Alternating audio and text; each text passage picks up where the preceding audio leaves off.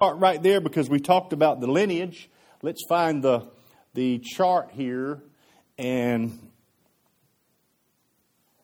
okay, do you see that? Can everybody see that? Can't? Okay. Well, I'll just have to explain it to you basically. What we have here is a chart, and they're all men. The next chart we'll see is wives and maidservants and all that. But our book now from 12 to 50 basically comes from Abraham, which is here, to where we're going to hear Joseph. So we've already done 1 through 11. We went through Noah, Adam, Cain, Abel. We've been there. Now we're here. So Abram has 2 sons, as you notice it. And then we come, and the big deal in all of Genesis 12 through 50 is these characters here. So now we're in this vein, and it's important for us to see that. Next chart. The next chart shows the women involved. Abraham, he had Ishmael out of Hagar. By Sarah was Isaac and Kentra, and had all these kids. By Rebekah came Jacob. Jacob is a big deal in our story this week, and that's why we're focusing in on that. And also know that Zilpah and Bala, whatever, those are maidservants. However, Leah and Rachel are wives. So that's how the 12 tribes of Judah come into play here. And from this lineage down comes David and Jesus Christ. So the good thing about us biblically is that we can actually define and show where we come from. I don't know about you, but there's a lot of Ancestry.com going on lately. Everybody wants to know who they are and where they come from. Well, the good news is we came from the lineage of Abraham. Anyhow, the way you shake it, we're going to be all right. Don't matter what tribe you're from, what nationality, it's all good. In Christ Jesus, Gentiles came in and was inherited into the, amen? So we're in the house. Can somebody say amen for being in the house? Well, this morning I'm going to take my take on 4 characters. What we're going to do is, first and foremost, we're going to clear out and make sure that we understand that God is called the God of Abraham, Isaac, and Jacob. Throughout Scripture, we find that over 12 times, He Himself refers to Himself as, I'm the God of Abraham, Isaac, and Jacob.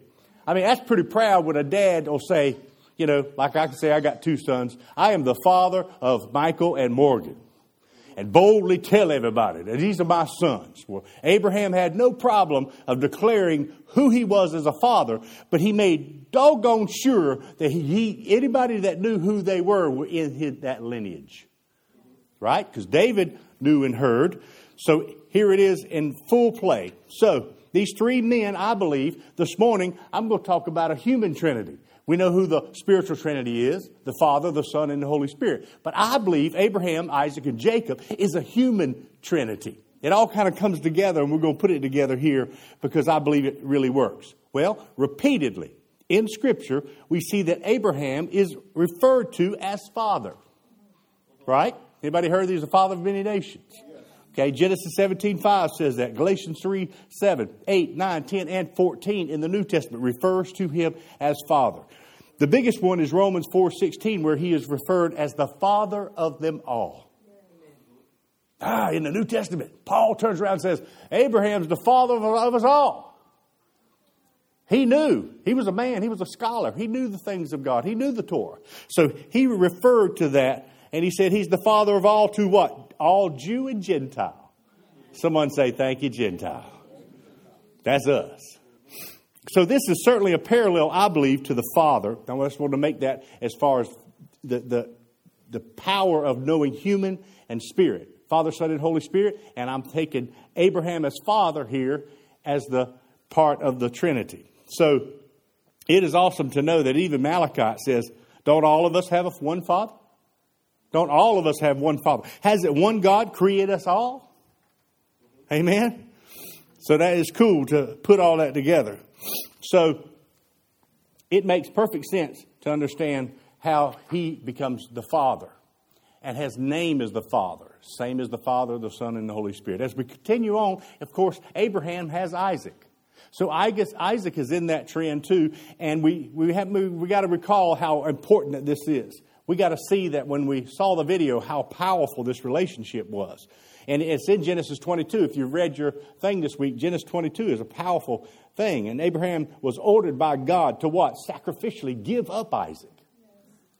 And Abraham knew that that was his heir son. He knew that Ishmael was not, because he had Ishmael through Hagar. But he knew this was his son because God promised not only that he would be the father of many nations, but also his wife, Sarah, would bear that son. Amen? So it's pretty cool to watch how this thing works, but I like to compare it with the same thing with the Jesus. You know, we got the Father, Son, Jesus. Think about that. Abraham carries up to the mountain. He carries his son up to the mountain to sacrifice him. He's Abraham's only son. They journey up to Mount Moriah. Somebody better write that down because this is pretty cool. Up to Mount Moriah on a 3-day journey. A 3-day journey onto Mount Moriah.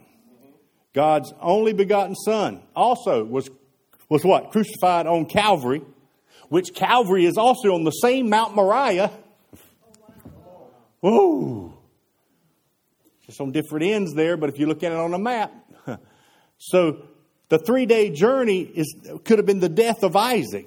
But then one Jesus too, he was in the grip of death for 3 solid days in a tomb. But just as death could not hold Jesus down, death would not take a hold of Isaac. You know, sometimes God will tell us to do something. He just wants to see if we'll do it or not. I mean, he had to carry Isaac up the hill and all that. And he had to get up there and carry him and had a little conversation. We're going to come up here and sacrifice. I wonder if he said just straight out, we're going to sacrifice you. But the angel of the Lord did not permit Isaac, right, to be killed. Okay. But think about that. Both Mount Moriah. So that's powerful to understand the Old Testament way and the New Testament way. Now, Abraham had great faith because you know what? He trusted that God would not let Isaac die. Why? Because he knew. He even said in Scripture, he said, well, if God does, he'll raise him back up. Now, I don't know about you, but that's some faith right there. I don't know. If God takes him, he'll raise him back up. How did he know that? God told him the promise. He knew the promise. See, sometimes we don't stand on the promises of God because we let the enemy, we let our circumstances take over and we start believing the circumstances more than we believe God's promises.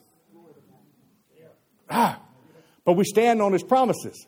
The other thing is pretty cool. The parallel with Isaac, the son carried his own wood as a sacrifice up the hill, just as Jesus carried his own wood, the cross. So that parallel is powerful. Now we get to Jacob. Jacob, oh my goodness. How in the world do we've got Jesus, that part. We've got the Father. Or how in the world, by watching that video and reading about, how do you put the Holy Spirit with Jacob? Jacob, man, he was a deceiver his whole life. He was a con artist. So what role could the Holy Spirit do with him? Because he was a rotten, filthy, no good sinner. Can I get an amen? A rotten, no good sinner. We're all been there. We're all still that. We're just a little bit more cleaned up. We ain't free from all that because we're human. But we're a little bit better off than we were because we're in Christ Jesus. So when you start taking this thing and you're thinking about it, oh man. What do we do now? Well, number one, what does the Holy Spirit do to us? Does it not draw us to the Father? Does the Holy Spirit not bring us? Is that what it does?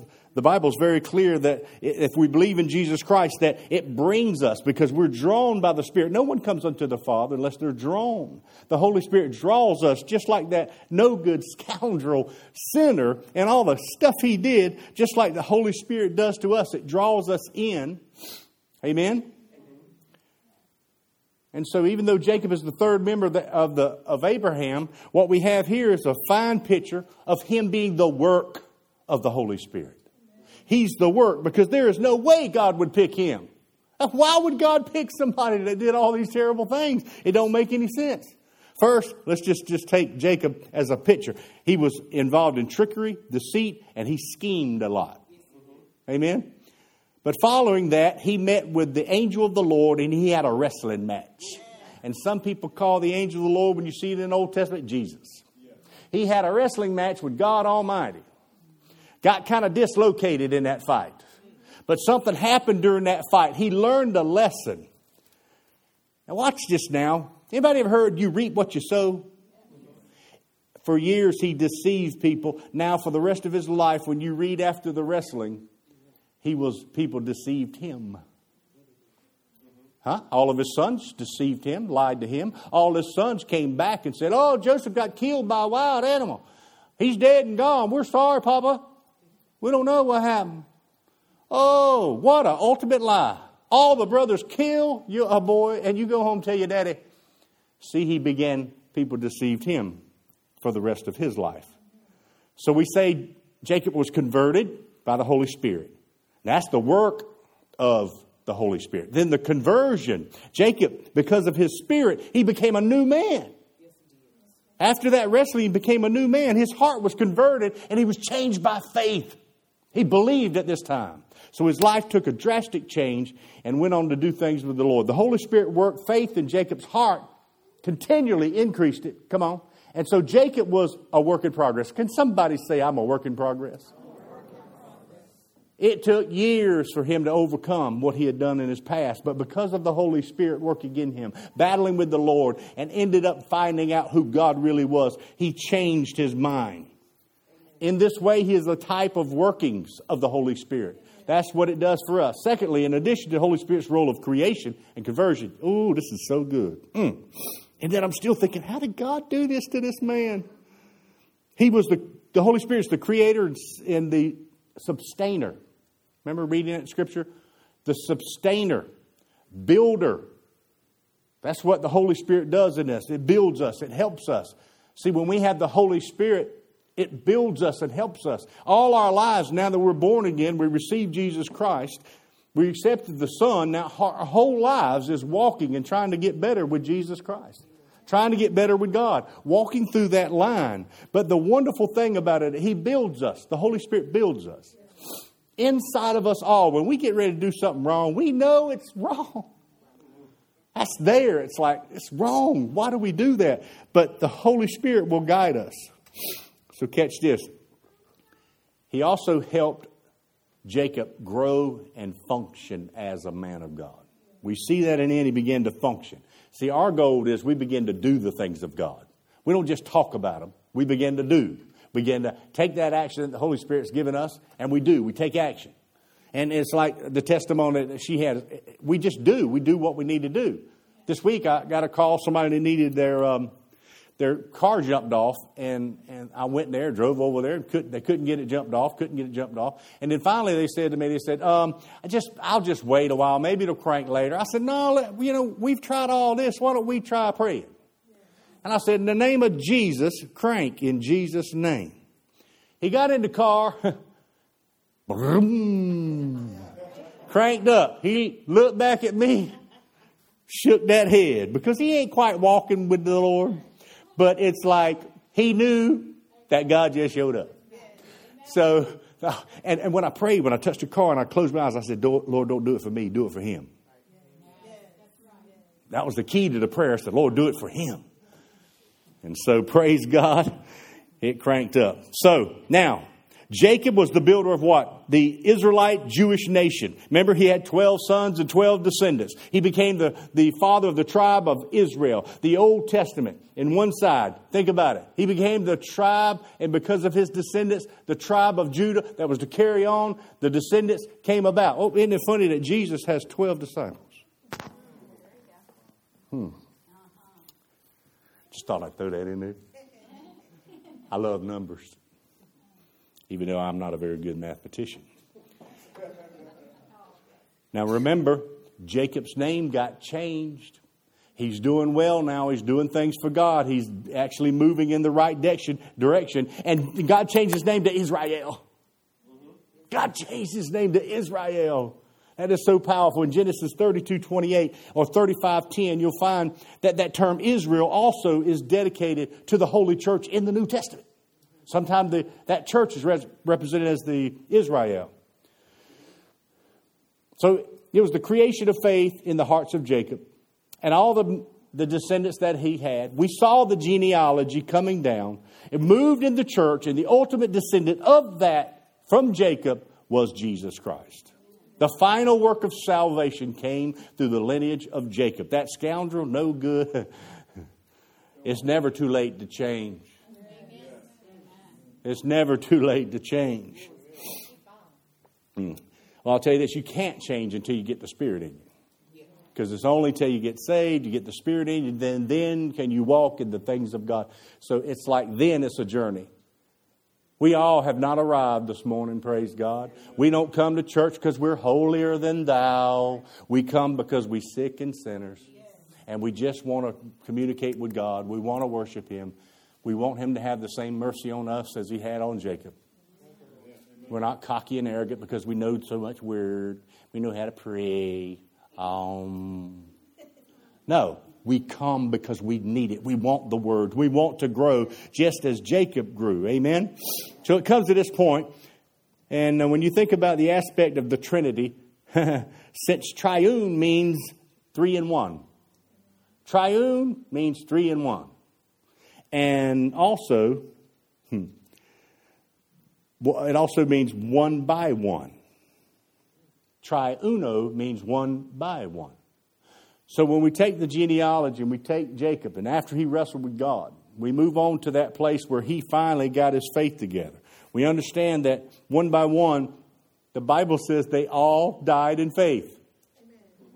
Abraham, Isaac, and Jacob all died in faith. But let me tell you a little something. When you look that thing up, the only ones that were mentioned all in the same time was Abraham, Isaac, and Jacob.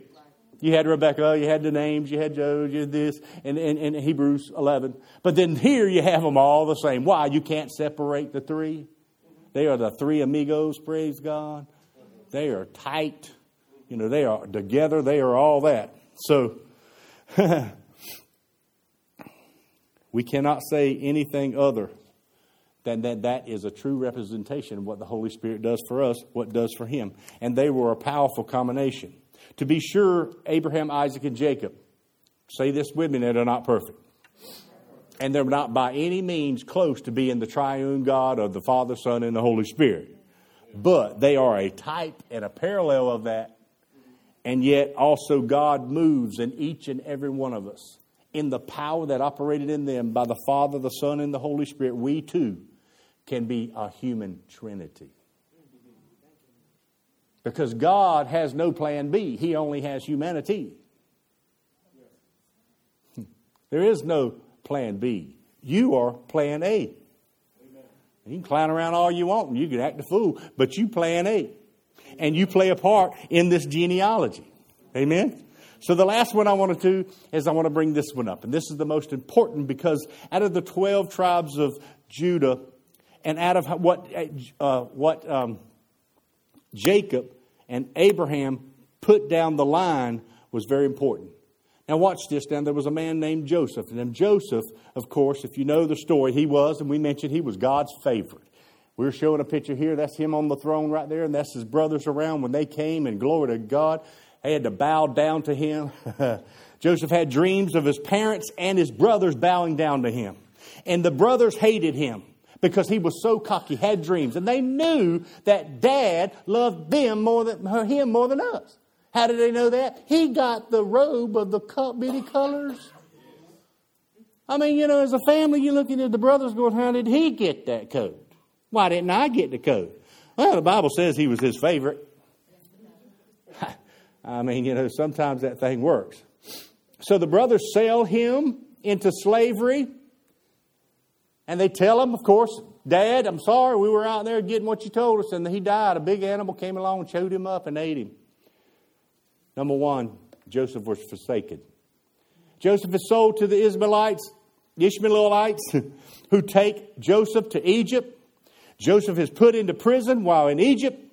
And while he was in there for years and years and years, he was forgotten. I hope you're writing this down. Number one, he was forsaken. Number two, he was forgotten. Joseph is sold as a slave to Potiphar. Now, Potiphar's wife tries to seduce him and falsely accuse Joseph of assaulting her.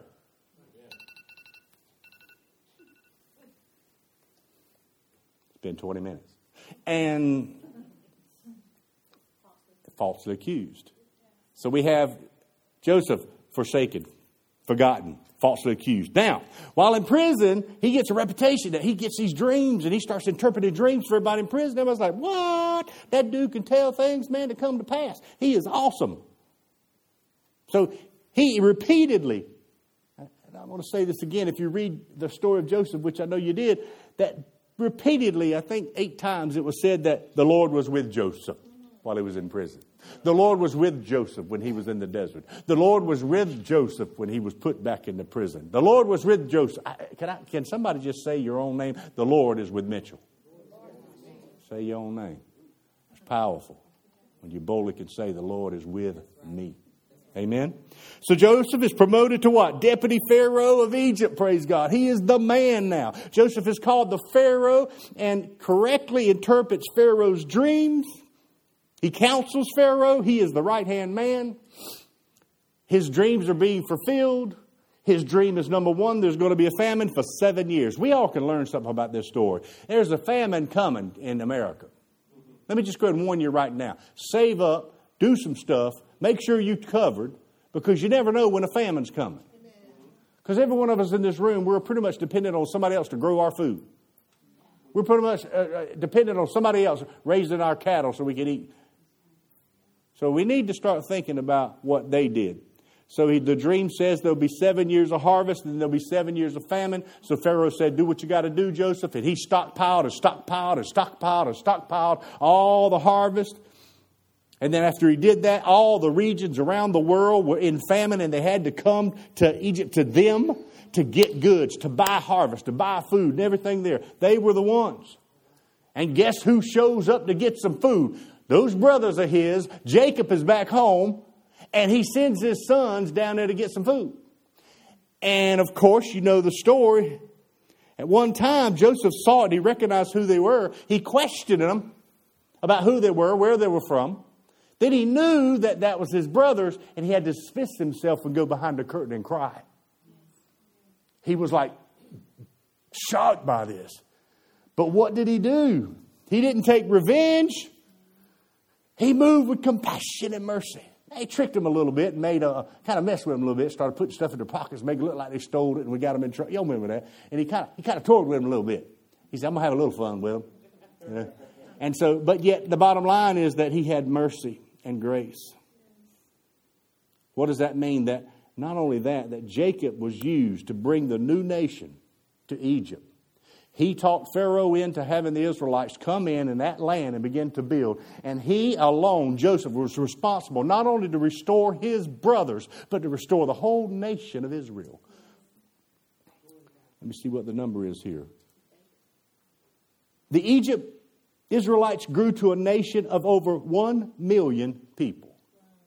Because of his power and influence, his love for God and knowing who he was, finally was at that place, praise God, where, you get to that place. I don't know about you. There's somebody in this room this morning. There's some of you that have been forsaken. You think you've been forgotten, and maybe somebody's falsely accused you. Then one day, if you just stay with the Lord, he was favored. So we see he was favored. We got to stand on that same promise. God don't want us to lose out. Let me explain this to you. Joseph had 21 years of a hard, tough, prison, slave life. But 71 years he was blessed. Some people, us, don't even live 71 years. So God, if you just want to start blessing me right now, I'll take it. Amen. So 21 years of a hard life, and then he stuck with it. He didn't give up on God. He stood with his promise. He stood on the dream that God gave him. He didn't let anybody beat him. He didn't let slavery. He didn't let somebody make fun of him. He didn't let somebody accuse him, stop him from knowing, I had a dream. I have a dream, and it was given to me by God. And he stood and he stood and he stood. Nowhere in the scriptures do we say, he said, I just give up. I'm just going to die in this prison. That must have been that pizza I ate that night that gave me that crazy dream. I don't know what it was. So as we close today, just remember, Genesis 1, 12 through 50. Knowing that God is the God of Abraham, Isaac, and Jacob. Knowing that each one, Isaac had a type and shadow. Abraham was a type and shadow of the Father. Isaac was a type and shadow of Jesus. Jacob was a type and shadow of the Holy Spirit. And because of all those working together, you and I are in this room today. Hallelujah. With a heritage we can declare ours.